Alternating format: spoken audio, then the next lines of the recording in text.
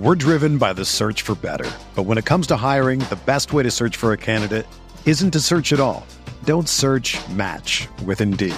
Indeed is your matching and hiring platform with over 350 million global monthly visitors, according to Indeed data, and a matching engine that helps you find quality candidates fast.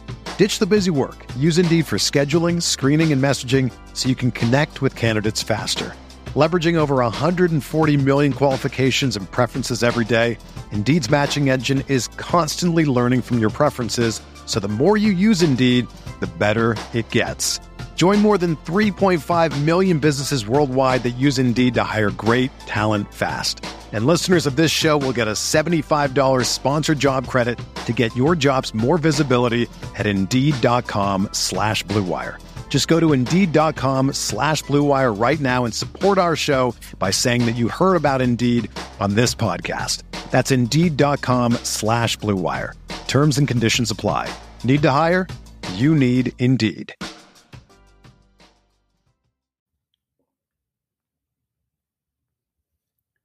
Welcome on in. This is the RotoWire Fantasy Football Podcast for NFL Week 18. It is January 5th. John McKechnie, Mario Puig breaking down the entire last week of the regular season slate. Some fantasy championships still to be decided. Some playoff seedings still to be decided as well. We'll get into all that and more here. Let's start the show.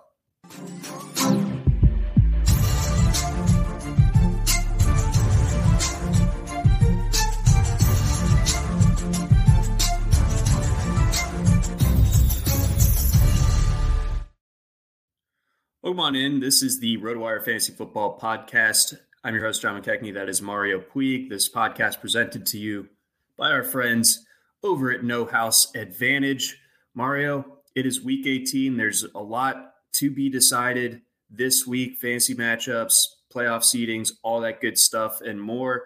There's no Thursday night game this week, but we got a couple of Saturday games in addition to a pretty full slate on Sunday, and of course, no Monday night football as well. So we got a really jam-packed weekend of football ahead of us here. Let's kick things off with the first game. We got the Chiefs and the Raiders. The Chiefs obviously vying for that number one seed in the AFC, which is all the more important under the current playoff structure where there's only one team getting a bye. They are 9.5-point favorites against the Las Vegas Raiders. And that's that game to be played in Vegas. Mario, we laughed about the prospect of Jarrett Stidham doing anything last week. And frankly, I don't know if there's crow to be eaten necessarily. And if anything, I stand by / want to double down on the opinion that Jarrett Stidham is bad, but he had a good game last week. Yeah, he had a good game. I mean, it was a good job by him. Not trying to take away credit for how well he did, but good luck with sticking with that one. I mean, if they want to really test their luck with Jarrett Stidham a whole lot more, I'll still confidently put down money on it's going to go bad. It's not going to go good. We saw him play enough at Baylor and Auburn. It's not like it's a mystery as to who this guy is, unless he underwent some kind of physical transformation that no other quarterback has otherwise. It's just another case of guy had a pretty good 2.5 quarters, and now time's up. Yeah, I'm thinking so as well. And Vegas doesn't seem to be particularly buying Stidham, really making this Raiders team viable. The Raiders are 9.5-point dogs at home in this one. From a fantasy lens, with stakes being on the table there for the Chiefs, do you still feel good about, the likes of Patrick Mahomes and everyone playing all 4 quarters and with that, starting all those guys confidently? Yeah, I think so. I mean, it's a little tough to guess where the numbers are actually going to go in this offense, especially when they don't really have a defined second pass catcher. I know it's Juju Smith-Schuster that we go with if we have to, but it's like Kadarius Toney drawing 4 targets on 19 snaps. It's like he might be a 19 snap player. He might only be a 1 out of every 3 snaps player, but he's going to draw more targets than a player usually in that role. And it's last week it came at Juju's expense. Maybe there was a Surtain related reason for that too. But yeah, it's other than Kelsey, it's like I just don't know what there is to assume here. The whole offense pretty much just runs as like an extension of Mahomes. It's like he's just taking these players who aren't particularly good in a lot of cases and just making their numbers good. It's like the defense can't defend every threat that Mahomes can pose, and so there's always just like some guy hanging around in some part of the field, probably not getting covered that closely, and Mahomes finds him eventually, and it doesn't matter who that player is. If they're in that spot, they get the ball in that situation. So, it's like Jerick McKinnon.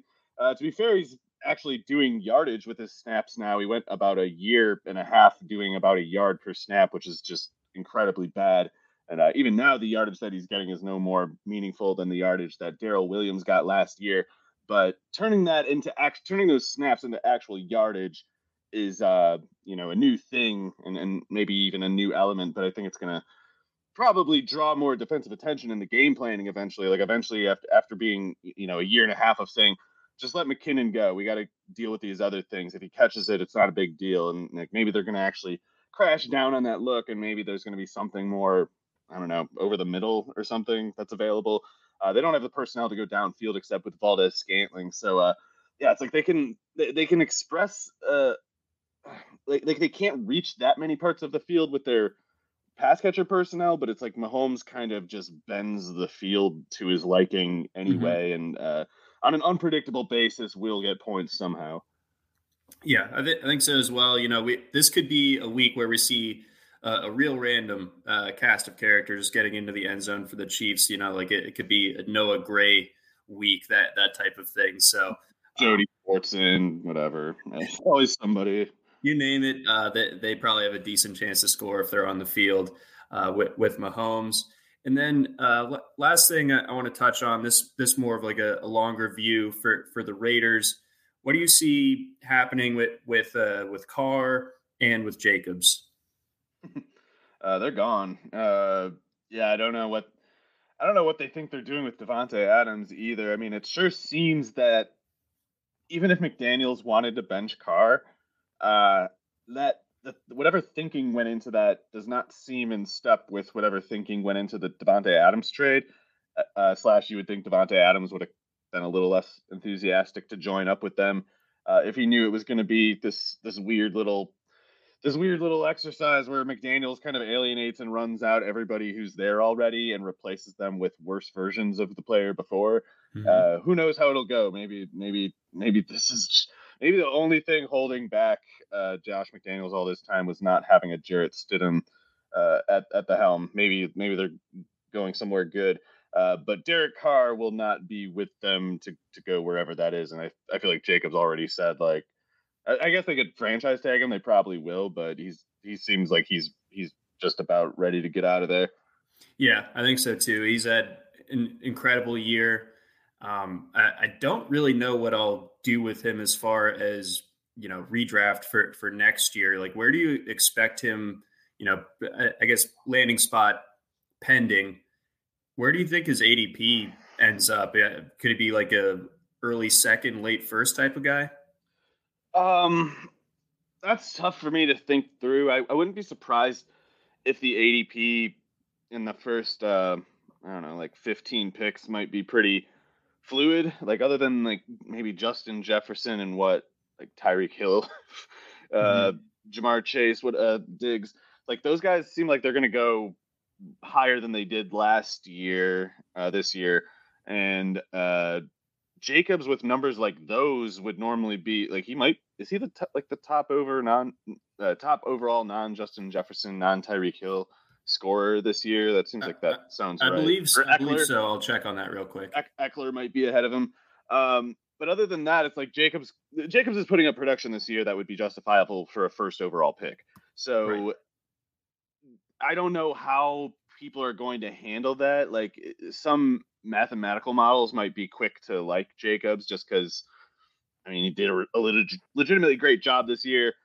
Pass catching 2, 3 down, whatever, short yardage. So workhorse profile, high efficiency. You can imagine some people being willing to pay a pretty high dollar for him. I'm happy to see him have the season that he did, especially being the kind of running back that he is. Like, I like to grind the axe over, running backs in the first round, running backs that are workhorse running backs who are valued on the market. That I'm glad to see Jacobs doing well in those things, because I normally he's the kind of guy who gets a lot of flack from some of my least favorite people.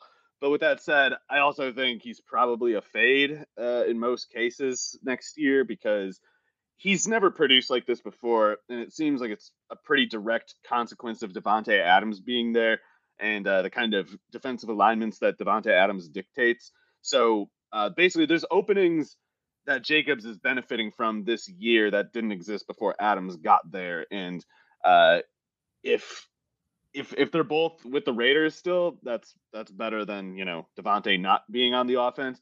But with Jarrett Stidham at quarterback, like, there is going to be a pinch at some point, and if Davante Adams starts to lose any of his utility, whatever opened up for Jacobs before could kind of get swallowed up again, and he might turn into more like the guy that he was before this year, which was still quite good. He was still underrated. It was always ridiculous that he was going as late in drafts as he did this year, but he's more like maybe an above average starting running back. Like, he's some version of good and good enough, but whether he's actually above average among starters, that I don't see as much evidence for. I do think most years he's more like a 4.3, 4.5 yards per carry kind of player, rather than this year when he's just raking like crazy.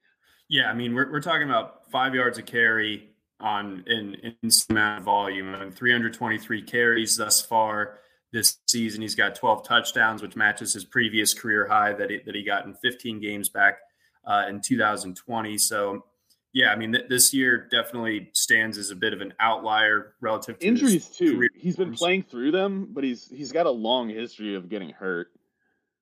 He does, and this was more of a topic years ago when workhorses were a little bit more common, but in fantasy football circles, maybe like the proto analytics type of era, people would always be leery of guys coming off of 300 carry seasons. Yeah, it's understandable. I mean, it's almost an inhumane kind of physical workload to put on somebody. Derrick Henry aside, it seems like he's just kind of he's inhuman. So he doesn't take actual hits. Like, guys just kind of slowly get in his way, whereas like other people, when they get 300 plus carries, it's like somebody bigger than them is tackling them usually, or oftentimes anyway. So yeah, I particularly when he's been like on the injury report probably like 4/5 of the time the past like 3 years. He's played the vast majority of the time, but there's usually like 1 or 2 games where he can't go, and then there's games like this year, or situations like this year, where he's playing hurt for like 6 weeks with whatever that was, and he gets the hand injury. Not that the hand injury was a freak thing, but it's just speaks to like how he's always like playing through injury, which is that once good that he's tough and able to produce while less than 100%, but it also means like when his luck gets a little worse, I don't know. I worry about when it goes from nagging injuries to constantly to like nagging injuries constantly, and the kind of injuries that keep him out of a game start to happen more often than they did in his first 5 years. Right, exactly. So, time is particularly tough on running backs, and him coming off of this type of year, but this type of workload. Yeah, I'll be probably a little bit leery to approach him where his ADP projects to be next year.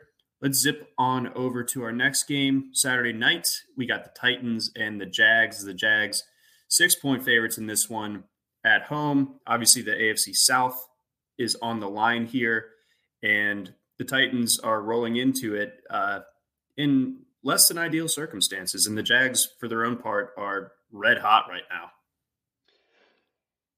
Right. It's going to be interesting, though. I mean, the Titans are getting a lot back. They're getting a lot back. A lot of guys, including some guys who weren't just out last week, but have been out for a while before that. Like, not so much Christian Fulton. He's whatever. He's like a good enough kind of corner. He doesn't really change a whole lot. But Jeffrey Simmons has been practicing all week. I guess we'll see what he does today. I guess it's possible that they do one of those like maintenance day things today. But if he practices today, I believe that'll be the first time he practiced an entire week. I don't know, in like a couple months or something like that. Amani Hooker looks like he's going to be back. He had been getting really good results as he's one of their safeties and he's their main slot corner when they go into nickel or dime. So that's a big upgrade there. That's probably who's going to be on Christian Kirk, who the Jaguars kind of need to get going to project safely for a win here, and especially for the cover here. So that Jeff Simmons, Danico Autry, I don't remember the last time that guy played. It's been like 3 months since he's played. He might be the most underrated, at least defensive player in the league. Like Danico Autry is such a good player, and there's no one like him. And so he's not the kind of guy that the Titans could have replaced while he was out. So getting all that back, it's going to be tough on the Jaguars offense. And I know Josh Dobbs is awful. It's I mean, as a starting quarterback, as a backup or whatever, I'm sure he's fine. But this is not the kind of setting that when you sign Josh Dobbs as your backup, you imagine him stepping up and saving the day. You're more so thinking like, oh, we're probably toast if that happens. And conventionally, yes, but there's the Vrabel factor. Trevor Lawrence is still a young player. He's still a young quarterback who doesn't have truly a lot of help. He's a young quarterback who's driving their success. He's not being coddled toward it. Like he's not being carried like he's not being carried like a Jared Goff kind of player needs to be carried. So that means at once it's good that he's that level of a talent, of course, but I feel like it also means that at his current experience and age level, there's the risk for letdown, especially against a playoff tested team, a playoff tested coach. Peterson is, of course, playoff tested, but not with the Jaguars. So Titans are really dangerous. I don't know what to call the spread. It's like maybe it's one of those things that if the Titans cover, they win for some reason. Like maybe there's no way to have it that the Jags win, but the Titans cover. I don't know what might all go into that, but I'm worried for the Texans for the Jaguars, even though the Titans have this incredible handicap at quarterback. So what's interesting to me, I'm looking at the splits over on VSiN. 63% of the money I bet on the spread this week for this game is on the Titans. I was surprised to see that. That's for the spread? Yes. Okay. Yeah, I'd be interested to see what some of the, I guess, the money line where you pick straight up. Yeah, that is 75% in favor of the Jags. So the public seems to expect this one to be close, but the Jaguars win. Interesting. Yeah, so I'm looking at covers, and I don't know what the exact metrics they're listing here are, but it's showing 63% on the Jaguars. I assume that's. I guess I don't know whether that's for the spread or not, but they're showing the spread got from 7 to 6. So even though there's more volume on the Jaguars, it appears like some greater sum of money has. Am I getting that backwards there? It's if the Jags. No, so that means there's like outsized bets on the Titans, right? Because the Jags number would go to like -8 if there's like over heavy on that. Okay. Yeah. So yeah, that's a little concerning. I always hate it when I see those outsized bets going toward the counterintuitive pick, because you'd think like, well, if there's people who make so much money off of this that they can make a living, they must make a lot of counterintuitive picks, for the rest of us who go with the wrong intuitive pick, give them their winnings more or less. And this is maybe a case like that. And the playoff environment thing is huge. I mean, Trevor Lawrence, he might be up for it anyway. There are every so often there's that category of player where they are not affected that much by the circumstances, and maybe even get a little better the higher the stakes get. Yeah, I mean he burned Alabama to the ground as a true freshman. Right. So that also applies at the college level. It's like you don't normally look at a freshman quarterback on an otherwise great team, and otherwise a team that isn't playoff tested, and then see Trevor Lawrence beat a institution like Alabama as a true freshman. It's like, that doesn't guarantee anything for the NFL. Obviously, he struggled his rookie year, but it might mean that Lawrence is more likely than just about any other, prospect that could have been in his position to transcend or, step up in circumstances like these rather than lose something in the circumstances, because normally it's like if you're not playoff tested, you kind of are just like a little bit off that day, or like the other team taps into something that you just didn't realize you needed and you don't have it yet, and you maybe don't even know what it is yet, and you got to lose to figure it out. But Lawrence, I mean, because of the Dobbs factor, I do take the Jags. I want to pick the Titans to cover, even though I'm kind of worried that it's like one of those things that I don't know, maybe like the Titans don't go for enough field goals for it to make sense. Like maybe it needs to be Jags win and Jags cover, or Titans cover and win. I don't know, but I'm going to hedge best as I can and say Jags win, but Titans cover. Okay, and then last thing, Travis Etienne has a big week last week, but it was against the Texans. Can we expect him to continue that here? Was that the start of him unlocking his potential? He, I think, is generally going to have a low, what would you call it, like standard deviation or something in this game, and like low, generally low returns. I don't know how the Titans defense is going to give them space. I mean, their personnel is good enough at run defense, and they're sound enough at it as a scheme that they can probably take care of Etienne for the most part, and especially they can contain him anyway. They can make sure they don't leave any gaps open, and they don't really need to like blitz to get at him. It's like you just got to cover your gaps with Etienne, and especially since the Jags offensive line doesn't push anybody around, especially because the Titans don't get pushed around. You would worry about Etienne just kind of having nowhere to go, and I definitely worry about that. I've hated the way they've used him pretty much all year. Either they weren't using him enough early in the year, or they're using him too much lately, and specifically sending him into the teeth of the defense too many times. Like if you're Doug Peterson, I love you, Doug, but you can't send Etienne straight at Jeff Simmons 15 times. That's insane. Like if you were trying to kill him, that's what you would do. You would say like we're halfback dive right at whatever Jeff Simmons' number is. Like, and they've done stuff like that over and over in a lot of these games. Like you got to get him off tackle. You got to use him more like Aaron Jones, Alvin Kamara, whatever, like somebody like that. You're not making a 20 carry grinder out of Etienne. You're just going to get him hurt. So I wish they would do something differently here. I barely want to even see them giving Etienne the ball. Like if there's running to, I don't think they should be running in this game. They should just be throwing. Etienne should run it like 12 times. Pretty much everything else should be passes, and use a bunch of screens to Etienne, something like that you haven't maybe put on tape. If you got to get him touches on manufactured novel play designs. Don't expect him to break tackles between the tackles. But I will say, in the unlikely event that the Titans do fail a gap assignment, then yes, Etienne can break through that. It's like a little bit of that thing with Jonathan Taylor types where it's like, yeah, he can go 20 carries with 70 yards, but if the defense makes a mistake, he takes it every time. So there is a high cost to having even a little bad luck against him if you're the Titans. Yeah, so that's important to factor in. I have one league in which I'm still alive. I think I'll start Etienne even still, but yeah, I'm not expecting the same kind of week that he had a week ago. Yeah, he's gonna need the big player. He's gonna need short touchdowns because if he gets 15 carries, it's probably gonna be something like 40 yards. He needs one carry of 40 plus yards to get to 80.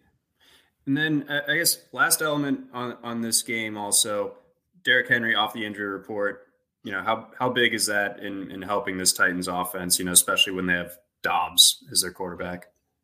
Right, it's big, and I mean, I guess they could have done this with Willis too, and they didn't. But Dobbs is enough of an athlete that you can run some legitimate carry reps with him. Like they can run a kind of like a wishbone-y kind of thing, and if the Jags aren't ready for it, and this is absolutely something I can imagine Vrabel doing specifically, like doing a 1 week old Georgia Tech offense, where it's like no one expected it. It's kind of like how he opens games with like that. A couple times there's like a fake punt or something like that. Like Vrabel kind of just does tricks in settings like these. So I think we should at the very least expect a couple trick plays and maybe even kind of like a trick offense where it's Dobbs throws it like 10 times and runs at 15, and Henry runs at 25, and they have 3 or 4 drives with 12 plus plays, something like that, and they want to reduce it. They want to reduce the game to like a a painful, tiring affair for the Jaguars where they shorten the game, beat up the Jaguars, make them more likely to make a mistake, and then sit on the ball so that one mistake is enough to get the win. And I think they can do it. I mean, I trust Trevor Lawrence, but he's still even through all this, he has been playing 10 on 11. Marvin Jones is a complete zero. Zay Jones is overexposed as a wide receiver 2. Christian Kirk, some of it was dropped passes, some of it is rolled coverages his way. But there's points where you can imagine the Jaguars offense just kind of failing to get anybody open, and then they don't have the power element, they don't have the power advantage on the ground. So if Lawrence isn't good, like if he doesn't carry the Jaguars, they are in a lot of trouble. Like they can't save themselves if he has a slightly bad game. Yeah, I sat down for this podcast expecting to come out of it feeling like the Jags are going to take care of business, but even with how rough the last 6 weeks have been for Tennessee, the Vrabel factor and a healthy Derrick Henry, they have a puncher's chance. Absolutely. Yeah. And I'm still taking the Jags, but it's one of those games I don't want to have to, pick and be on the hook for. Yeah. For our guy, Nick Whalen, hoping that the teal curtain rises up. Is that how we don't want it to stay down and block the other team? I'm not really sure where I was going with that metaphor. I just always thought the teal curtain was funny. Oh, it is. Yeah, it's especially now when their defense sucks. You have to the teal curtain. Oh boy. But yes, Nick, we're rooting for you on Saturday night. Before we get on to the Sunday slate, got a message from our friends over at Blue Wire. We're driven by the search for better. But when it comes to hiring, the best way to search for a candidate isn't to search at all. Don't search, match with Indeed. Indeed is your matching and hiring platform with over 350 million global monthly visitors, according to Indeed data, and a matching engine that helps you find quality candidates fast. Ditch the busy work. Use Indeed for scheduling, screening, and messaging so you can connect with candidates faster. Leveraging over 140 million qualifications and preferences every day, Indeed's matching engine is constantly learning from your preferences, so the more you use Indeed, the better it gets. Join more than 3.5 million businesses worldwide that use Indeed to hire great talent fast. And listeners of this show will get a $75 sponsored job credit to get your jobs more visibility at Indeed.com/Blue Wire. Just go to Indeed.com/Blue Wire right now and support our show by saying that you heard about Indeed on this podcast. That's Indeed.com/Blue Wire. Terms and conditions apply. Need to hire? You need Indeed. Whether you're a world-class athlete or a podcaster like me, we all understand the importance of mental and physical well-being and proper recovery for top-notch performance. That's why I'm excited that Unified Healing is sponsoring podcasts on the Blue Wire Network. Unified Healing is a new and super innovative global network of wellness centers powered by Energy Enhancement System, or EE System. If you haven't heard of the EE System yet, then you'll want to listen up. This technology promotes wellness, deep relaxation, purification, and rejuvenation. Wherever you are across the globe, access to a center is easy and affordable. Interested in experiencing the EE System technology for yourself? Go to unifiedhealing.com/Blue Wire to learn more and find a center near you. That's unified, UNIFYD, healing.com/Blue Wire. No material or testimonials on the Unified Healing website are intended to be viewed as medical advice or a substitute for professional medical advice, diagnosis, or treatment.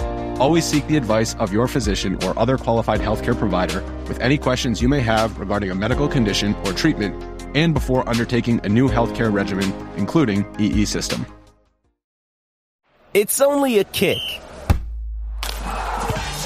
a jump, a block. It's only a serve. It's only a tackle, a run. It's only for the fans. After all, it's only pressure.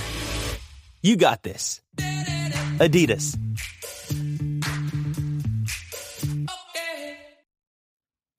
All right, on to Sunday. Let's kick things off. Bucks, Falcons. Bucks able to clinch the NFC South last week. Not really much of an accomplishment, as we've come to find, especially this year. But they're good again, John. But I was just when I called touchdown Tim over, he had to go get those like orphan entrails and burn them on the pentagram on the floor. And what do you know? He's back. He couldn't do it a full 18 game season. He was just waiting for the playoffs this year. Maybe that subscription's a cheaper plan. I don't know his reasons. But that was discouraging for me. That was the most annoying thing almost of that slate was like, why is touchdown Tom back again? He was playing dead for 16 weeks, and now he just all of a sudden is like, actually, I think I'm gunning it out again. 200 yards, Mike Evans is back. Like after 4 months of watching Mike Evans get open deep and have an underthrown ball fall to the dirt nowhere near him, or just at his feet, like all of a sudden 200 yards, Mike Evans is back, and it sucks, John.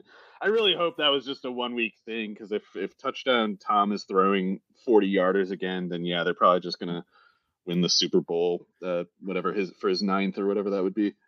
Oh, I'm terrified at that prospect. The NFC, you know, I really like these Eagles and 49ers teams, but I don't know if they can overcome the evil that would be Tom Brady tapping back in. Yeah, you can't. I don't know. Maybe it's hubris to think that evil could ever be defeated or even delayed. You know, maybe we should just embrace this the most that we can. Yeah, you know, like Kent Brockman, we embrace our new ant overlords. Oh, can't eat ants though. There's too much acid in those. You gotta, or I guess we're getting eaten by the ants. Never. Tom, I don't know. Maybe he's slipped on the no tomato rule during the season. Maybe that was it. He was like going through divorce. He's like, I'll have a little tomato for an indulgent treat, and then his game just went to hell. He had some lasagna in like September, and yeah, it ruined his whole season. And then on the Falcons side of things, you know, what have you seen from this offense since Ritter took over, and you know, what kind of applications do we see for this week, and maybe a little bit sneak peek into next year? I don't know, man. I mean, it was weird how all year they didn't use Cordarrelle Patterson as a pass catcher the way they did last year until last week, and I don't know what changed.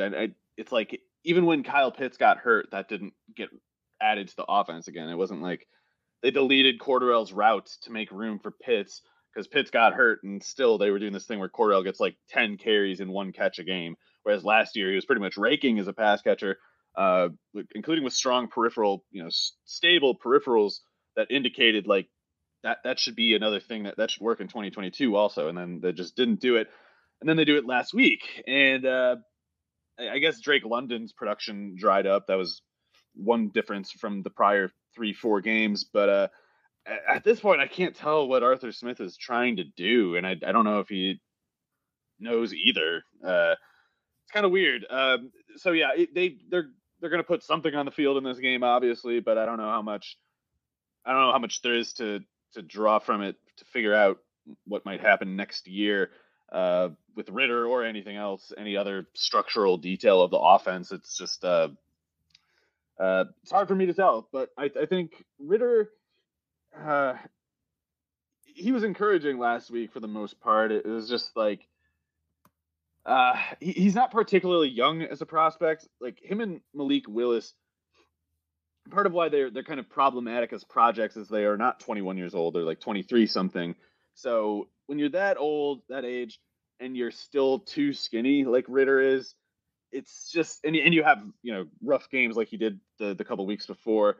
It's like, it's not as easy to just, you know, push aside as it would have been if he were like an underclassman prospect, because you would expect an underclassman prospect to be raw and be improving. But with Ritter, you wouldn't conventionally project improvement for a player at his point in development. So I have no idea what their options might be in the draft. I have no idea what their goals might be in the draft. I don't know what Arthur Smith again thinks he's doing with that offense. So I don't know what he wants to build, and I don't know whether Ritter would be, feasible for whatever that would be. So I don't know. I could see them drafting a quarterback high. I could see them going into next year and running another just like zero ambition offense like they did this year. But that seems like a dreary prospect, and one at the very least where it's like, you got to move Kyle Pitts then. Like, I know before it was like they were doing the most with their circumstances or whatever, but it's like, you got to do better either way. So, they should trade.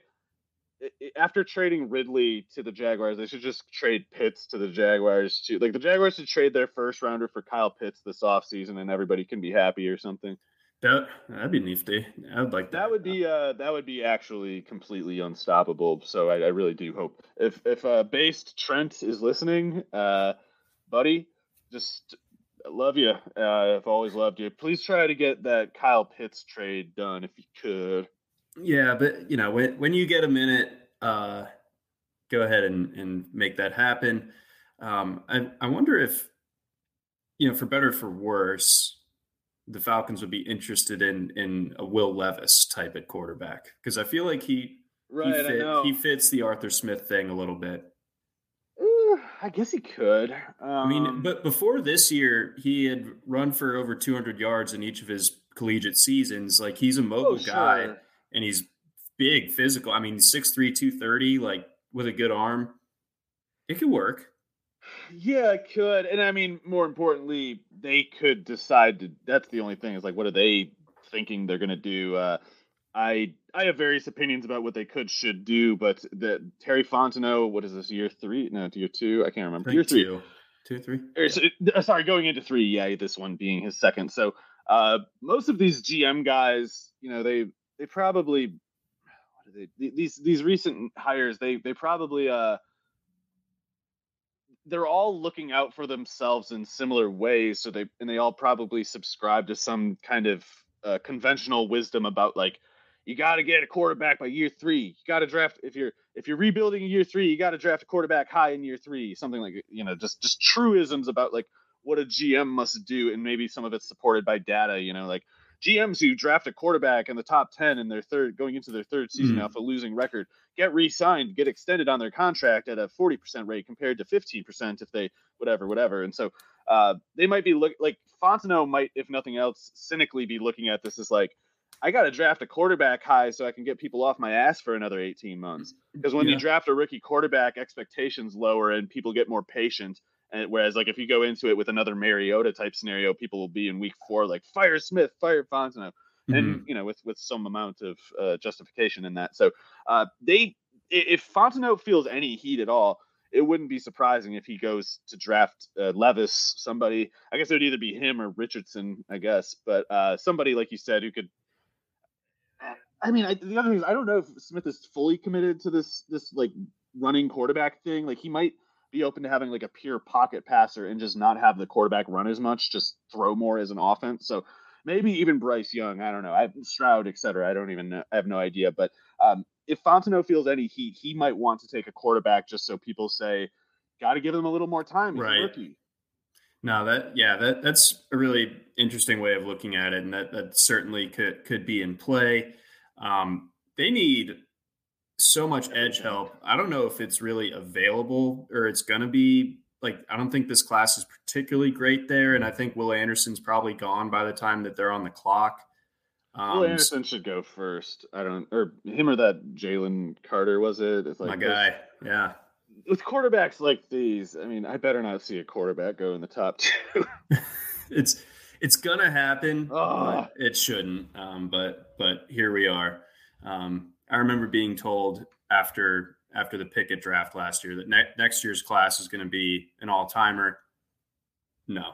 I can't believe someone said that. That was like a dumb thing to say back then. I was like, you mean Levis? That right. The guy who threw 46% of his yardage from Wan'Dale Robinson? Yeah, no, exactly. Yeah, and this year, obviously. You have to say it every year. You have to say it every year, no matter how bad the next class is. Like, next year's class is pretty interesting. So that's just the way the cookie crumbles. But seriously, the next class is good after this one. Yeah, we got Caleb. We got just Caleb. That's like the best. Caleb and Trevor alone are like the two best quarterback classes in the past like 6 years or something. I have something in common with Caleb Williams. We both went to the same high You're school. from. Oh, okay. I didn't know it was the same school. Yeah, proud of him. Proud of my Gonzaga Eagle for getting it done.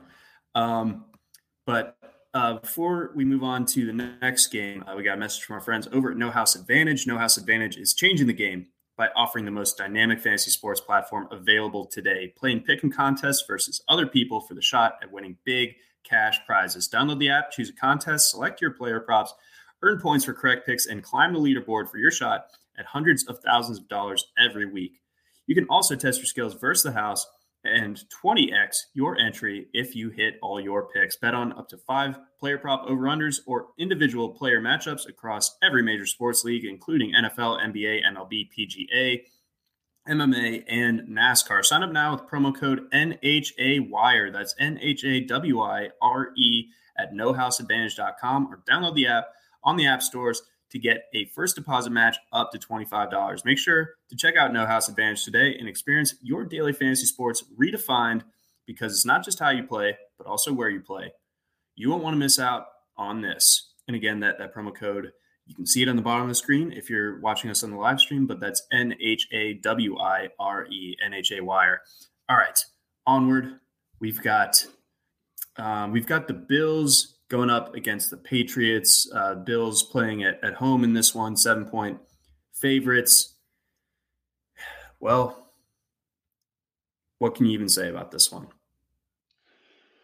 Yeah, it's unfortunate that, there's this need to play out the season at all, but particularly it's got to be rough for the Bills, obviously, with what's going on with Hamlin, what happened in last week's game, but because the game has to be played and because they've kind of got nowhere else to put their, emotions, it's I would imagine just going to be the Bills as, we've come to expect them. They're probably going to make pretty quick work of this weak overall Patriots team. I know they got some good defensive players,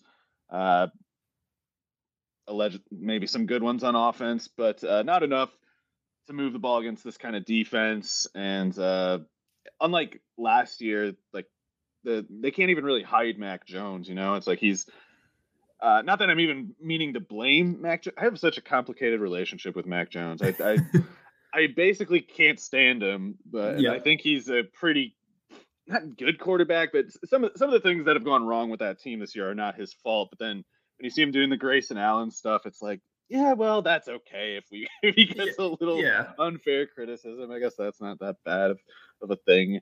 But in any case, I don't think he's particularly responsible for the failures of the Patriots offense. I'm just going to assume that Matt Patricia might have done a bad job, and Joe Judge might have done a bad job because they've done that mostly in the past.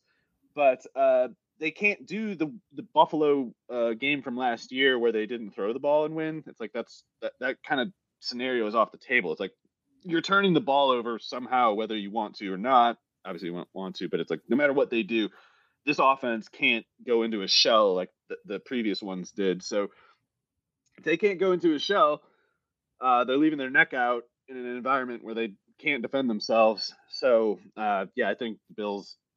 Maybe some initial, tough, hard hitting kind of grinded out football, but eventually they'll just kind of blow them away. And, the Patriots, they would need some help, but they theoretically could still make the playoffs as the last seed. So, they'll show up. Yeah. But I don't think it'll be enough either. Excuse me. I expect the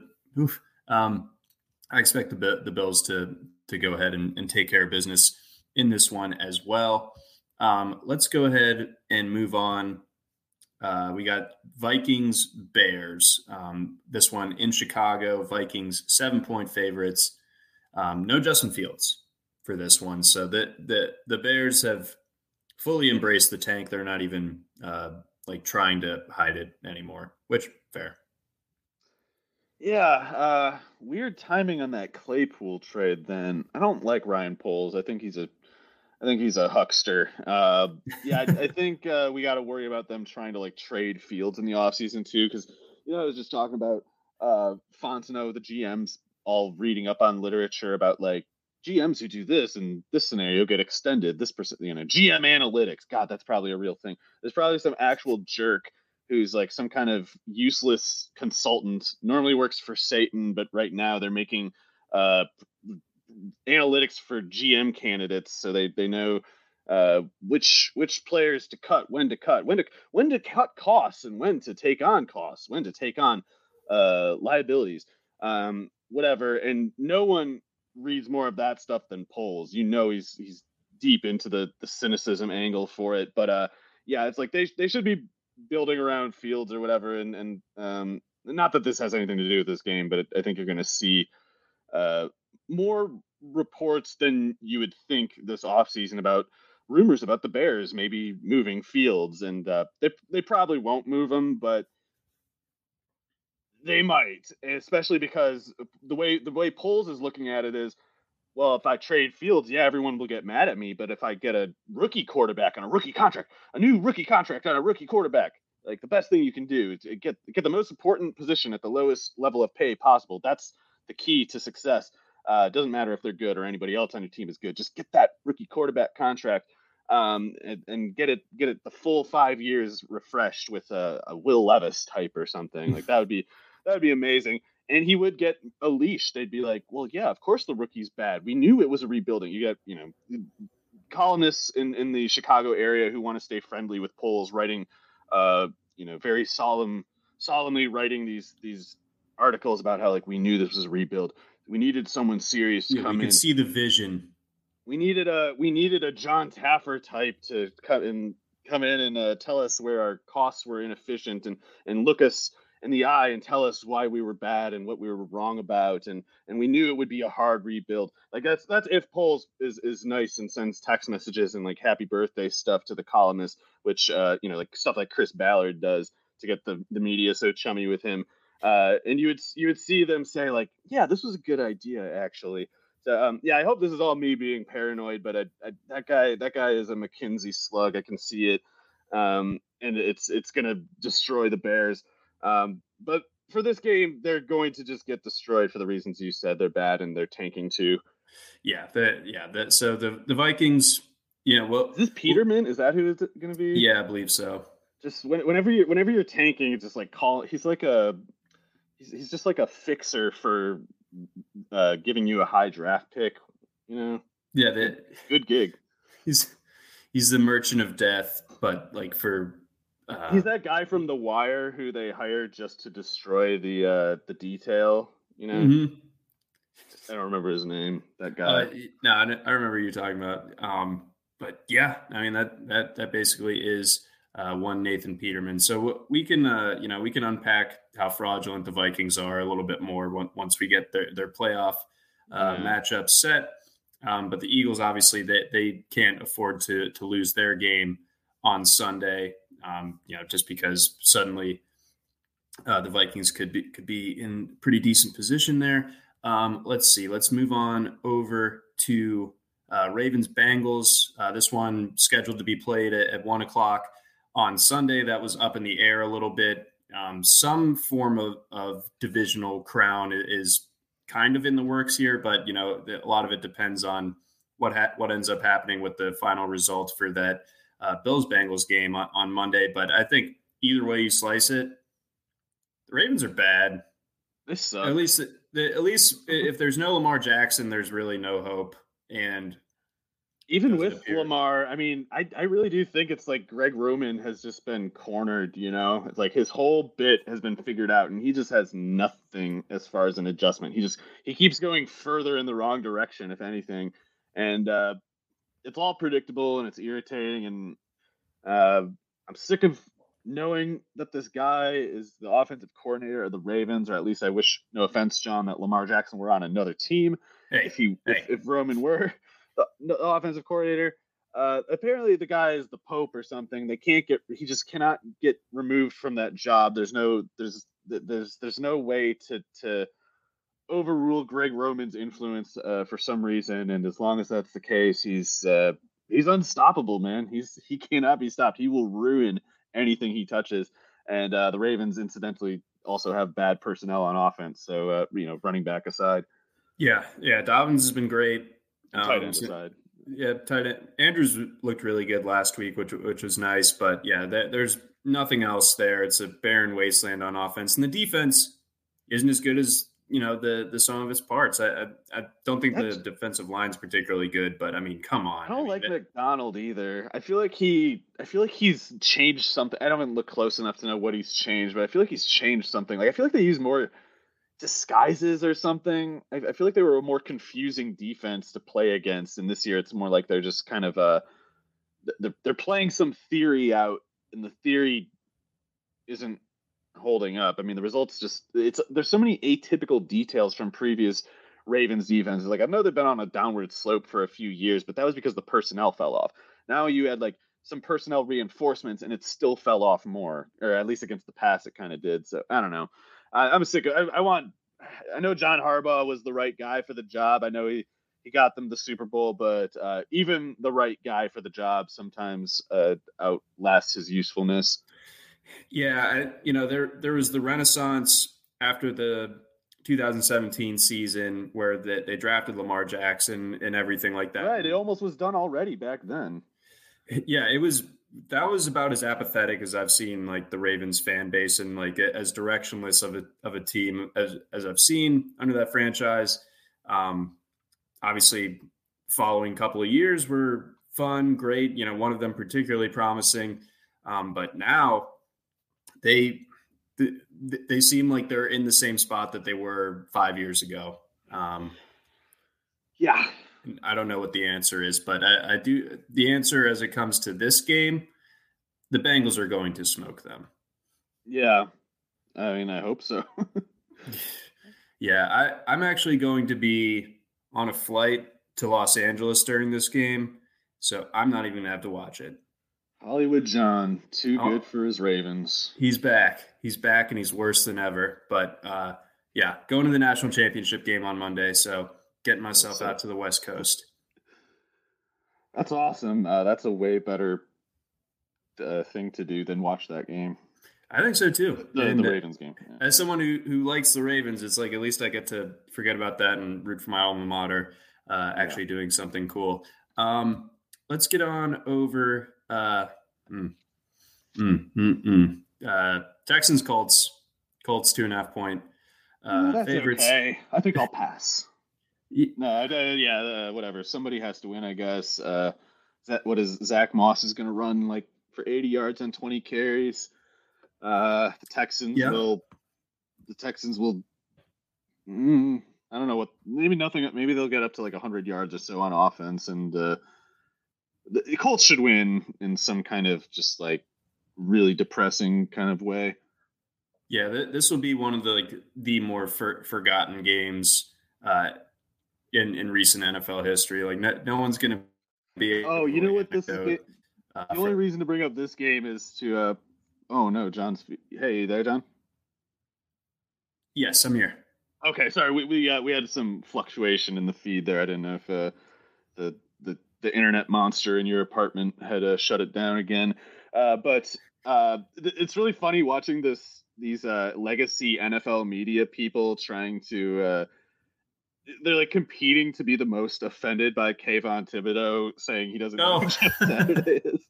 Like Trey Wingo's like, Kayvon, he's a all pro. He's like reading off of his Wikipedia thing. Did tab also spell Kayvon wrong in that tweet? Yeah, he called him Kayvon. Kayvon, Kavin Biggio, with a K.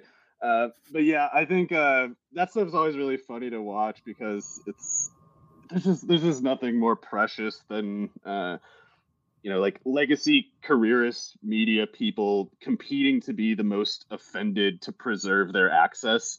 Like when they're doing this ridiculous doing Kent Brockman stuff. It's amazing how perfect of a journalist Kent Brockman is. They just nail everything about the journalist brain and watching these people pretending like they watched like they're acting like it's the worst thing they've ever seen. Kayvon Thibodeau just shrugging at a stupid meaningless press reporter's question after a game. Like, who cares? Doesn't matter. I thought the whole thing was so like ridiculously overblown. Like Thibodeau gets a sack, it's a big play, like you're amped up, and like Saturday started it. He was like that was trash. Like, you're coaching the Colts. Yeah, man, and like you shouldn't even like be in an NFL job position to begin with, really. And so just ridiculous. Like Peyton Manning's caddy for Nick Foles, but like I don't think that Thibodeau was being malicious. I think he was doing a fun snow angel dance. Yeah, Jeff Saturday is just like Peyton Manning's turtle from Entourage, basically. Yeah. Why are we listening to whatever this guy thinks? Just shut up, Jeff. Shut up, Trey Wingo. Yes, please. All right, so that I think covers that game. We got Dolphins Jets, which is a little bit funky. So we've got the Jets favored by anywhere between 0.5 point and 1.5 points, depending on which book you're looking at. The Dolphins, obviously, as you can imagine, going to be pretty shorthanded at quarterback for this one. Now, Bridgewater's dinged up, and Tua obviously dealing with his own thing. So, he's unlikely to play. And that nothing has come out one way or the other on him since Monday. So you look at the line, the expectation here is that, the Dolphins are going to be rolling out, third string quarterback again. Yeah. And I'm hoping all the best for Skylar Thompson, but as far as quarterback threes go, he's not very good. And we're all, of course, talking already about a lowered expectation to start with. So whatever we think is like the worst that can happen at quarterback probably can happen here. Like Skylar Thompson, if he had gone undrafted and didn't get so much as a training camp workout, it wouldn't have surprised anyone. It was, if anything, a little surprising that he got drafted at all. So it's just like unfair to expect him to do well. You just kind of cross your fingers for the guy and hope it's not too bad, because it's just not that much he can do about the situation. And I hate how the season turned out for the Dolphins and Mike McDaniel. I thought it obviously the Tua head injuries thing is nauseating enough, but it's like, man, if they had just done a few things differently, if they had been able to run the ball a little bit more, a little bit better, they might not have had it go this particular way that they did. But hopefully Tua doesn't have any long-term crap from this. It seems like there's some kind of chance that he did, or that he might have kind of like a long-term concern at this point. And I don't know what they're going to do long-term. At this game, I think they're going to lose, though. And, there's a playoff spot on the line, which makes it, all the worse for them, because, to be that hamstrung and still have a chance. And the Jets are, not going to come in there taking it easy. Like, I think they absolutely want to be the ones that end the season for the Dolphins. Yeah. And the Dolphins offensive line is probably not that any team is like, oh, we'd love to see Quinnen Williams, but the Dolphins really don't want to see Quinnen Williams. I feel like against that kind of personnel, he could really kind of just take over quarters at a time. Yeah, because the strength of the Dolphins' offensive line, if you can even call it that, is the tackles. So interior, Armstead on one foot is the anchor of their unit. With like one pectoral. Yeah. Oh man, yeah. I hope. I just hope Skylar Thompson doesn't get any crap for whatever happens. Yeah, I hope so I hope so as well. Always liked him at K-State. What did you make of the Jets' performance last week out in Seattle, though? I didn't expect it to go quite that badly for them, but I thought it was a spot where the Seahawks were probably gonna show a little stronger than people were expecting. I thought their losses and Geno Smith's struggles were kind of a combination of bad luck and a tough schedule that you would have predicted some bad luck could maybe happen. And not that the Jets defense, of course, is quite strong. It wasn't like I was writing them off. It was more like the Jets defense, traveling that far maybe couldn't have helped. And also the Seahawks, I think, were kind of just due for a little bit better luck than they had. Especially people were talking about like Geno being a fraud before last week and saying like, oh, now back to being crap Geno again. Oh, brother. And it's like his numbers on the year were sterling.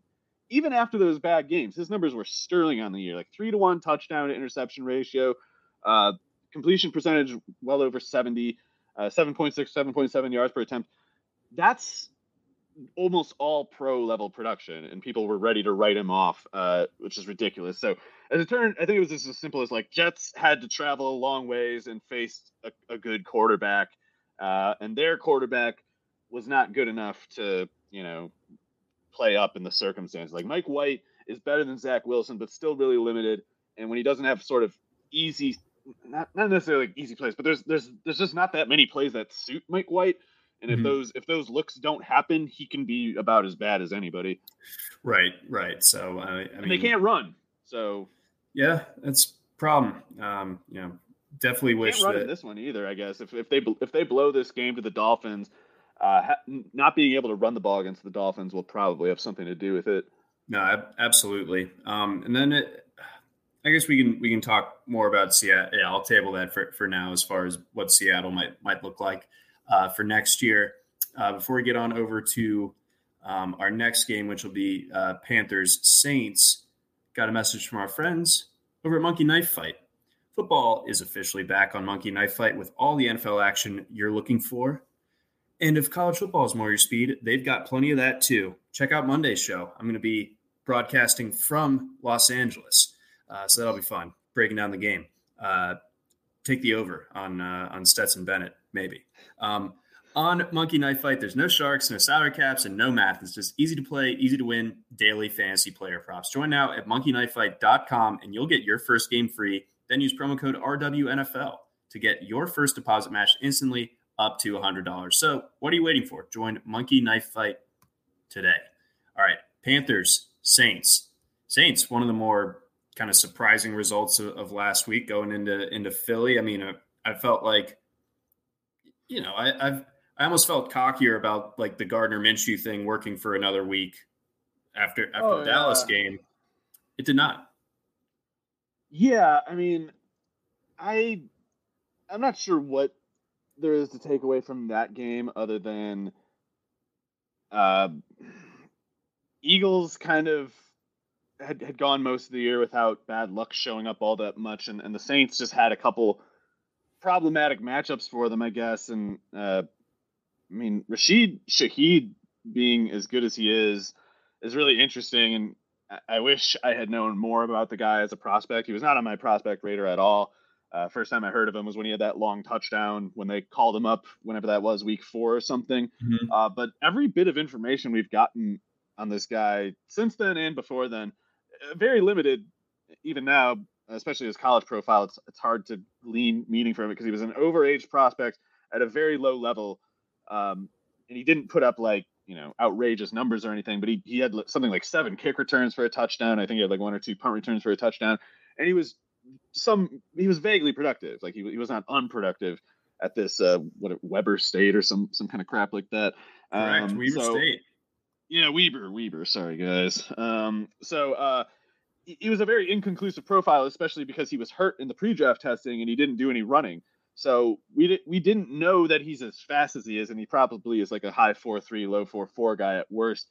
And his stats with the Saints so far have been so consistently good. Like the peripheral stats with Shaheed are great. That even though he's like a 24-year-old rookie who went undrafted and didn't really do anything that noteworthy at a low level of competition and has no workout data available, we have reason to believe he's one of the more interesting kind of certainly fringe prospects, and maybe even prospects generally. It's time to start taking him seriously because he's shown an underneath game in recent weeks after only showing a downfield game initially.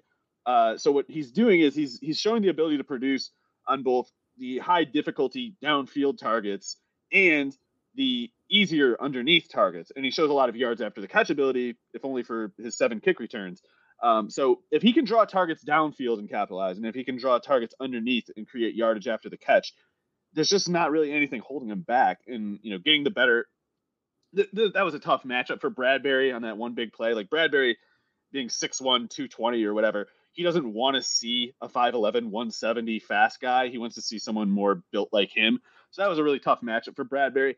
But if Shaheed can make a play like that, then he can make plays against a lot of boundary corners. You know, he's not just like some slot guy. He's not just some gadget guy. He's not just underneath. He's not just a downfield play action guy. He's threatening at all levels, and he provides consistently big yardage after the catch. So I don't know. Him and Olave are just so much more dangerous as a tandem than I expected them to be. Obviously, big Olave fan the whole time, but I figured Shaheed would just be at best kind of like a good gadget guy or something. But it's like those two as a tandem are like legitimately dangerous right now, and I just it's crazy. And the Eagles, found out the hard way, at least on that one big play from Shaheed. Is Shaheed the second coming of former beer truck driver Michael Lewis? Well, Michael Lewis, it's easy to forget. Deontay Hardy was Michael Lewis, and Deontay Hardy's been out all year, and he probably would have been a pretty good player for them in like a 20-snap role. But Shaheed's almost like, because he's not even doing that much as a kicker or a punt returner. It's like he's just doing really well as a receiver. So I don't know who he would compare to, but some undrafted long shot guy who showed up and just started kind of kicking ass. I don't know who. Victor Cruz. Yeah, that's at once like Victor was so productive. It's like Shaheed's got a long way to go to get there, but he might still be like the closest thing in the meantime. Victor Cruz was such a boss there for. Oh yeah, he was awesome. Big fan. UMass, right? Yes, yeah. Like him and like Miles Austin were probably the best, past like 10 years or whatever, undrafted guys who were just awesome like that. And I don't think he's gonna be like a 1,500 yard guy, but he's doing really well with everything they've given him so far. So it's kind of hard to see why he should stop at any particular point. Yeah, and he for him to have done this on a team with no real identity at quarterback, right. Imagine if they get a real one. Yeah, I mean, I don't know if there's anything for Michael Thomas to do next year, or I don't know what they're going to do otherwise at receiver. But if they get a real quarterback, I know that it's going to be hard since they traded away all their picks to get Olave. But if they get a decent quarterback, like their offense could be pretty good. So I guess it can't be Sean Payton, but somebody might be more interested in this job than we would have thought at the time of the Olave trade. And love Olave, but obviously that was bad even on first glance. Yeah, that was a bit much to be given up, but should be a stable part of that offense going forward. And then as far as the Panthers side of this one goes, how do they finish this year off? I don't know, man. They're so confusing. It was it's too bad that they lost, I mean they aired it out, and initially we're getting really good results from Darnold against a tough defense, and if he hadn't fumbled 3 times, we'd be looking at this and say like, whoa, Darnold's back, or Darnold is here rather for the first time, and they got all these things going right. But now it's like you can't tell if that was like a real 341-3 kind of game from Darnold. It's the numbers become more empty and meaningless with the particular result that they had. But I really think they should keep trying to open up the offense a little bit. Not 37 attempts, but something between 37 and 22, let's say. And that's just enough to get DJ Moore and Terrace Marshall, I think, fed to their according abilities without overexposing the offense. And you'd still have a bunch left over for those running backs to get carries or whatever. So I think this Panthers offense could be surprisingly decent. It's just, I don't know. The Saints have been improving on defense quietly for like 6-8 weeks or something. And it's one thing for Darnold and the Panthers to go against some generic defense, but to go against an actually good one, it's a little harder to see it working. But for whatever it's worth, looks like the spread opened at 5 and New Orleans -5, and now it's down to 3.5. So maybe there's some good case to make for the Panthers, even though I didn't just make it. Yeah, I mean, I think that you look at the line movement and it's still over that key number of 3, and with so much of the money coming in on New Orleans, it looks like according to VSiN. I feel like I like the Panthers to cover 3.5, and 3.5. I mean, just asking more than a field goal from the Saints, even after last week, I think is still a bit much, even at home too. Yeah, I like the Panthers to cover at the very least, because the Saints by design barely even run a game at all. Like they go through so many games. Let me pull up Andy Dalton's snap counts here. Listen to the number of plays in a game that they peeled off from week 9 onward. This is insane. I've never seen anything like this. Like 45, 41, 39, 40. I know Taysom Hill's getting some of these too, but it's like they're running like Olave, you can see it just as much, and I've talked about this in recent weeks, but he's drawing a target every 5 snaps. He's played like 300 fewer snaps than Garrett Wilson has this year, and still has about as much yardage. And it's like you see people like saying like Garrett Wilson, offensive rookie of the year. Offensive rookie of the year should be Chris Olave. It shouldn't even be close. He's producing at an insane level, and the only reason he doesn't have way more than 980 yards is because he's going through every game playing 34, 28, 35, 39, 27 snaps. And all the guys that he's being compared to are playing like 55, 60. So, yep. Yeah, Olave has been just unbelievable. And anyway, the problem with that is if you're running 50 plays by design, you can't get 2 scores ahead. And you're always at the very least going to have the backdoor cover open, like wide open, and maybe even like open net kind of situation. Yeah, we liked Olave, rookie of the year at plus 1,100 coming into the season. Looking good. Wilson has been awesome, of course. It's just true. Olave is better. Still completely agree with that as well. But both can be good, folks. It is possible. Yeah. Let's go Browns Steelers. So the Steelers still have a flickering hope at making the postseason. I'll get into that here in a second. They are 2.5-point favorites against the Browns. Browns looked a little bit more lively last week, obviously going up against Washington. Washington decided to concede ahead of time by benching Taylor. Riverboat Run. Yeah, and putting in Carson Wentz. That is a dangerous wager, sir. Let's see how it plays out. Riverboat Run saying, hit me on 20. But also with like the same assuredness of like Austin Powers staying on 8. Oh man, I forgot about that. That's a great bit too. I also like to live dangerously. Yeah, that was good. Yeah. Oh man, Riverboat Ron, we love him, folks. Anyway, we're talking about the Browns or the Steelers, right? Yeah. Well, the Browns have a lot more to work with. I don't know what I'm more than most people likely to overestimate the Tomlin factor, the Tomlin effect. So I don't want to hammer it too much, but I don't want to pick against Mike Tomlin in games like these. You know, if I'm picking against Mike Tomlin, I want the other team to be reliably scoring a lot of points and kind of like looking right in general. Because if you're going in sloppy, if you're figuring things out against the Steelers, it's going to be more difficult than you expect, at least. So Browns have a lot more. If I had to pick a side, I'll pick them because Deshaun Watson probably will get it going. He could get it going a little bit more each week. Whatever otherwise might be the case, I think he's going to outplay Kenny Pickett here. So I don't know how the Steelers would do. The Browns' run defense is bad. Maybe the Steelers run for a bunch, but I mean, that's what they did last week too. Like the Jaylen Warren and Najee Harris ran wild on the Ravens defense. So I mean that could certainly happen again, and that opened the door for a little bit more spacing for Pickett to work with, and he took advantage of it. Yeah, so it's just, I guess I'd stick with the Browns because I can't really imagine both Pickett out playing Watson, even this lesser form of Watson.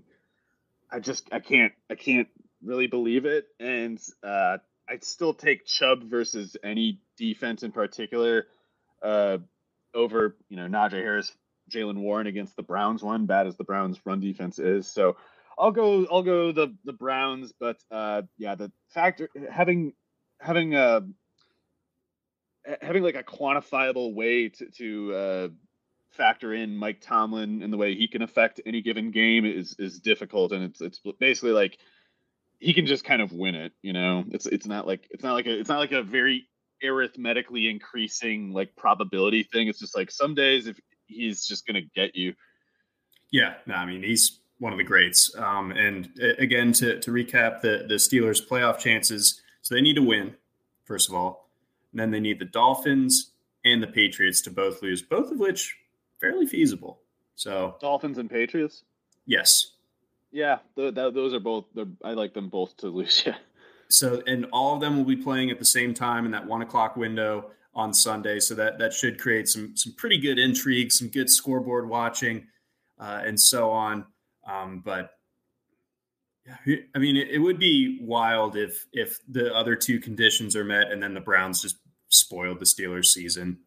It's possible. I mean, I think I don't know what I think. There's these rumblings now that like DePodesta has something to do with the play calling and the game planning that the Browns do. So I don't know what that means for Stefanski and how much he might have authority-wise, culpability-wise. But it seems like he's not a bad coach. It's like I don't like everything that he does, but it's not that often where I think like Stefanski just straight up like lost this game for the Browns. So they have a big talent advantage. I'll take them to win, but yeah, it's if there were actually anything on the line for the Browns, they would have a lot of reason for concern because the Steelers are definitely dangerous. Yeah, so that I have circled it as one of the best games, especially in that 1 o'clock window. But I think on Sunday overall, let's shift on over to the afternoon. We got Giants, Eagles. Eagles. This feels like a little bit of an overcorrection. I mean, Hurts is supposed to be back. The Eagles have something to play for, but they are about 2 touchdown favorites at home against the Giants. Would that be because the Giants hold something? Like the Giants don't have anything to gain by winning, do they? I think they might be locked in. Okay. Yeah, I don't know what kind of guy Dable would be as far as they are locked in. As far as the philosophy of like, bye weeks before the playoffs or whatever. He could be one of those guys who's like, no, we're gonna empty the clip.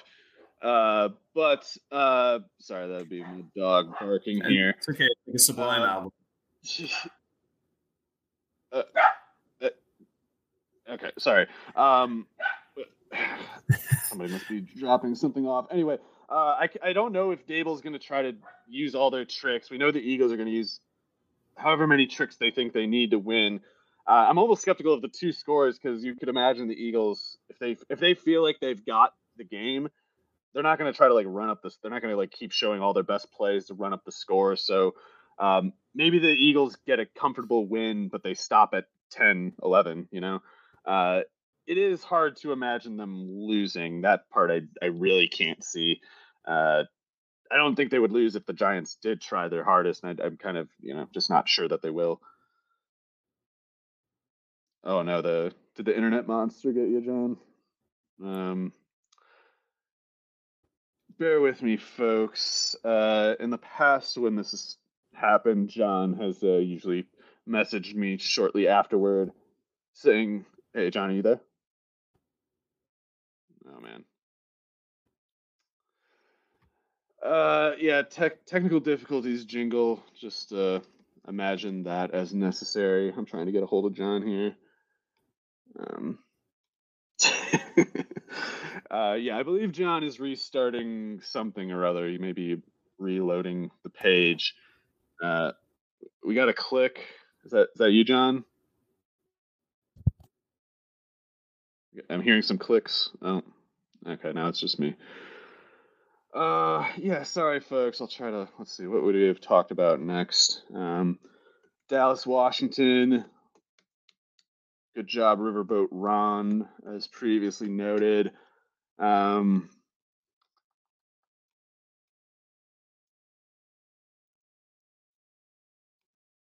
track what Dallas has on the line here. I guess they could get, if the Eagles lose and the 49ers lose, maybe they can get top. So yeah, Dallas is going to show up. Washington will probably show up too. When oh, John, is that you? I'm here. Okay, sorry, I started blithering about the Washington Dallas game. Apologies, as you might have noticed. But yeah, so John, am I right that Dallas could get the first seed if the Eagles lose and the 49ers lose and Dallas wins? I believe I believe that scenario.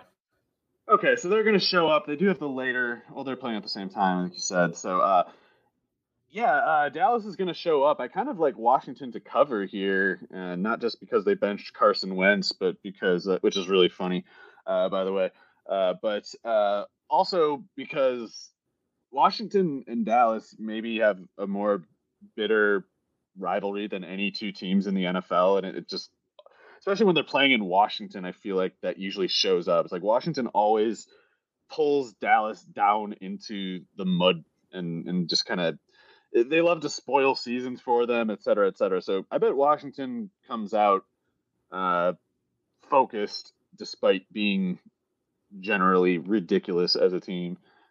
Yeah, growing up in the DC area, a lot of Washington fans were friends of mine. No, like they really do hate Dallas. Dallas usually hasn't just inflicted a lot of pain on them, but yeah, no, that rivalry is a real one. And then, as far as Sam Howell goes, how do you kind of apply your prospect analysis of him getting thrown into the mix this late in the season? Yeah, for evaluation purposes, I don't see it.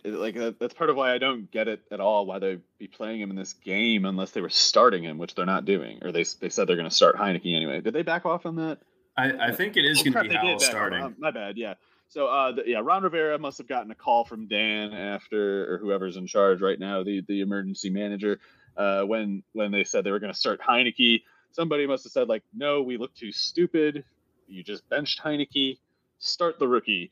Howell, I don't know. Maybe he's better than Heineke. I don't know if that would be right now, though. I feel like it's, he is a rookie. He doesn't turn 23 for about a year, it looks like. So Howell is in a difficult spot. It's you just got to have lower expectations for a rookie than a veteran, even if it's an underwhelming veteran like Heineke. Especially when the Dallas pass rush is what it is. It's easy to imagine this being a difficult spot for the rookie, but I think they're gonna limit the offense. First of all, they're gonna run a lot. We'll see how much they can lean on Brian Robinson in terms of game script. If Dallas gets up 2 scores, I don't think they're going to keep running on first and second down, but they might, and they're definitely going to do it before then, or at least they're going to give a lot of their plays are just going to be Brian Robinson kind of just going nowhere. So that's also tough on Howell if he's getting 3rd and 8s, 3rd and 7s, things like that. Yeah. Great receivers, I guess. Dallas blows coverages sometimes, so there's something there. And Howell, correct me if I'm wrong, but he did have a pretty good downfield streak, right, at North Carolina. Yeah, I mean him and De'Ami Brown, who is on the Washington Commanders, as it were. Yeah. So that maybe they could rekindle that. But yeah, I mean Howell was really impressive player for 3 years at North Carolina. Starting as a true freshman. And, looking good. I think he pushed Clemson to the brink, in one of his first couple of games. Obviously, that's ancient history now, and it doesn't apply cleanly to the NFL or anything. But basically what I'm trying to say is I wouldn't be surprised if and this isn't a sterling endorsement of Howell, but I think it's not going to be a train wreck. I think he might actually show some flashes on Sunday. I don't know if it's going to be enough for Washington to win or really even stay all that competitive here, but we could be looking, next week or into the off season at Washington and then, maybe seriously considering him as the starter for next year. Yeah. He can't be as bad as Wentz. So it's their baseline function most recently was train wreck. I don't think he can make it any worse than that. But yeah, it's going to be interesting. He's got some encouraging things in his profile, like you said. Some concerning ones, basically his completion percentage was a bit low for his yards per yards per attempt, but he's doing it from a young age, like you said, like as a redshirt freshman, he was putting up big numbers. So he almost is kind of a little bit like what if Heineke was just 7 years younger, you know? That's almost what Howell is. So we'll see if he can be a better version of it. It's just a tough spot with a pass rush like that on a team that they're hopefully he gets like fewer than 30 pass attempts, and hopefully they're all like 6 yards or less when he has to throw at the downs and distance, because otherwise Dallas is gonna just kind of tee off on him. Yeah, so that when we can't really expect Washington to have a totally coherent game plan, so that certainly works against him, or an effective one at the very least. But we'll see. Maybe Scary Terry and Dotson can kind of just like help elevate them. They're quite good, yeah. Yeah, love watching them play. Let's go Broncos Chargers. Chargers, pretty big favorites here. Or actually, that's a lie. The Chargers are underdogs on the road against the Broncos. I'm sorry, is that because they are not trying to win or something? I suppose not, but if the Ravens win, they could move to the 6th seed. I don't know if we could say the Broncos are conventionally trying to win either. I mean, they're trying, but one could argue maybe they're not. I don't know. I think, unless Herbert's not playing, is Herbert not playing? I think that's the only way. Basically, what the line seems to suggest here. Man, I don't know. I have no idea. I must be missing something. I don't know. Yeah, there's nothing on RotoWire to indicate that Herbert's not playing.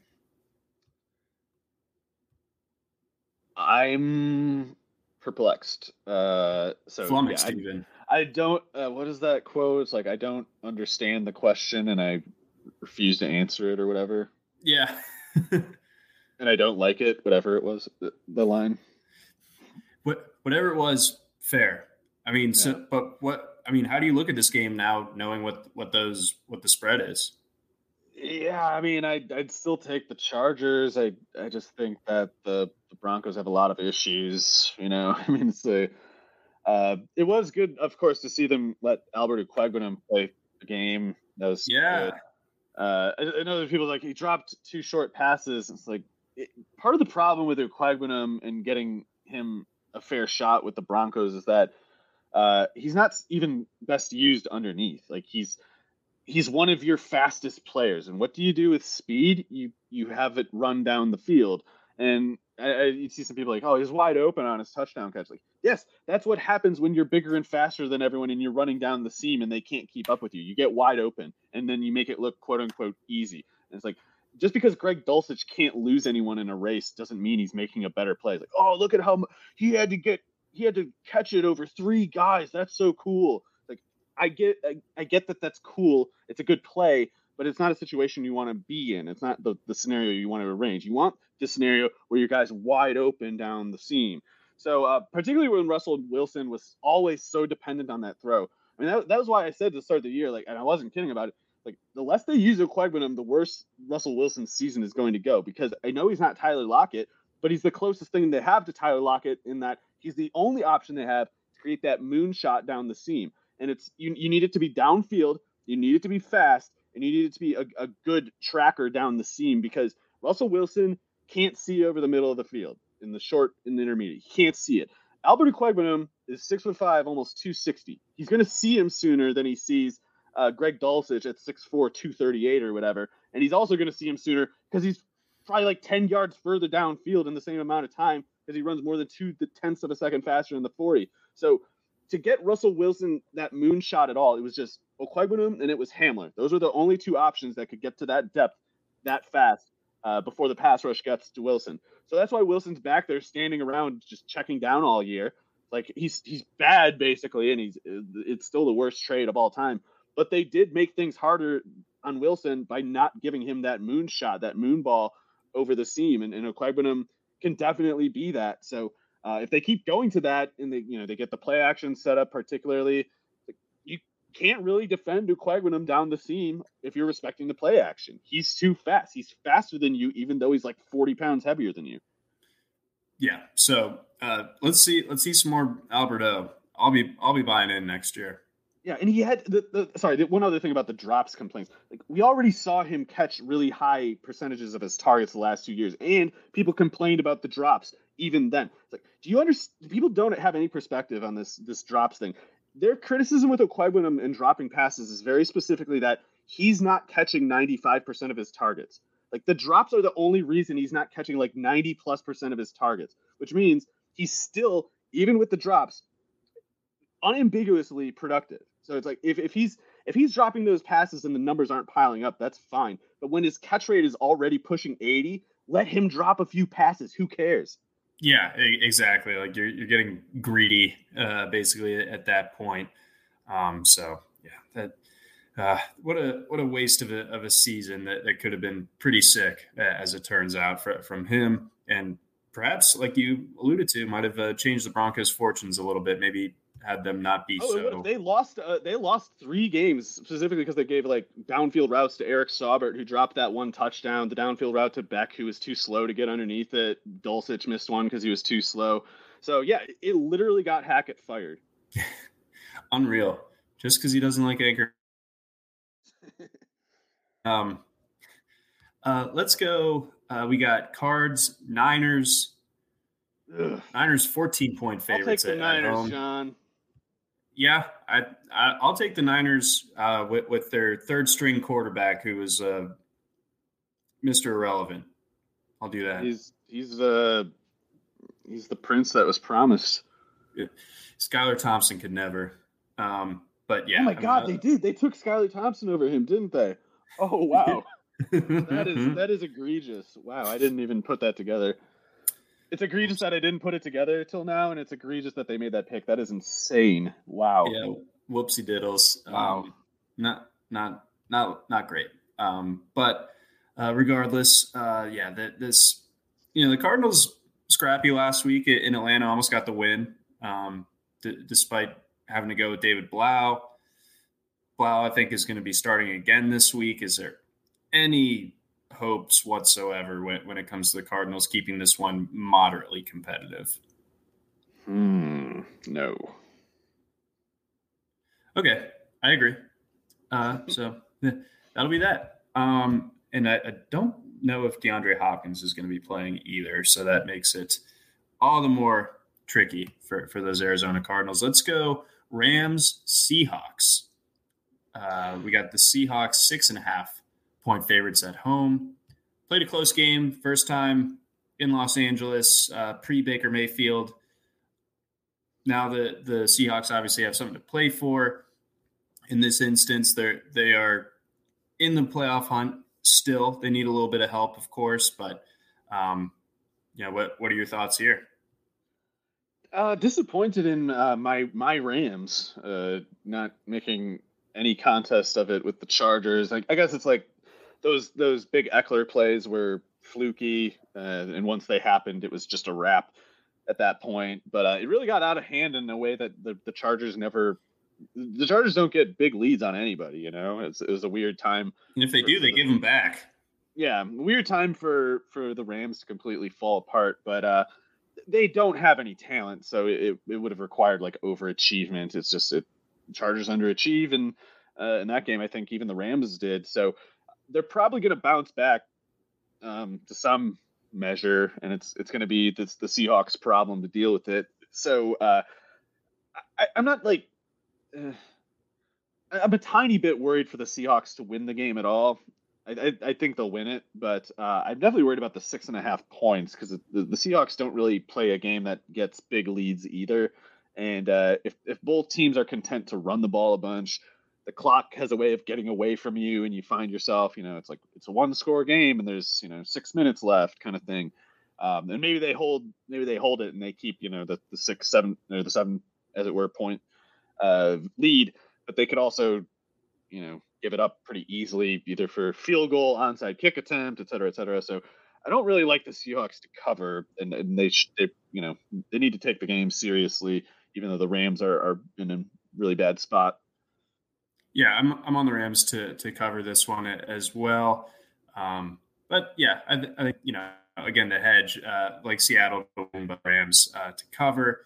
And let's get to the last game here as we wrap up the regular season. We've got the Lions going to Lambeau, face the Packers.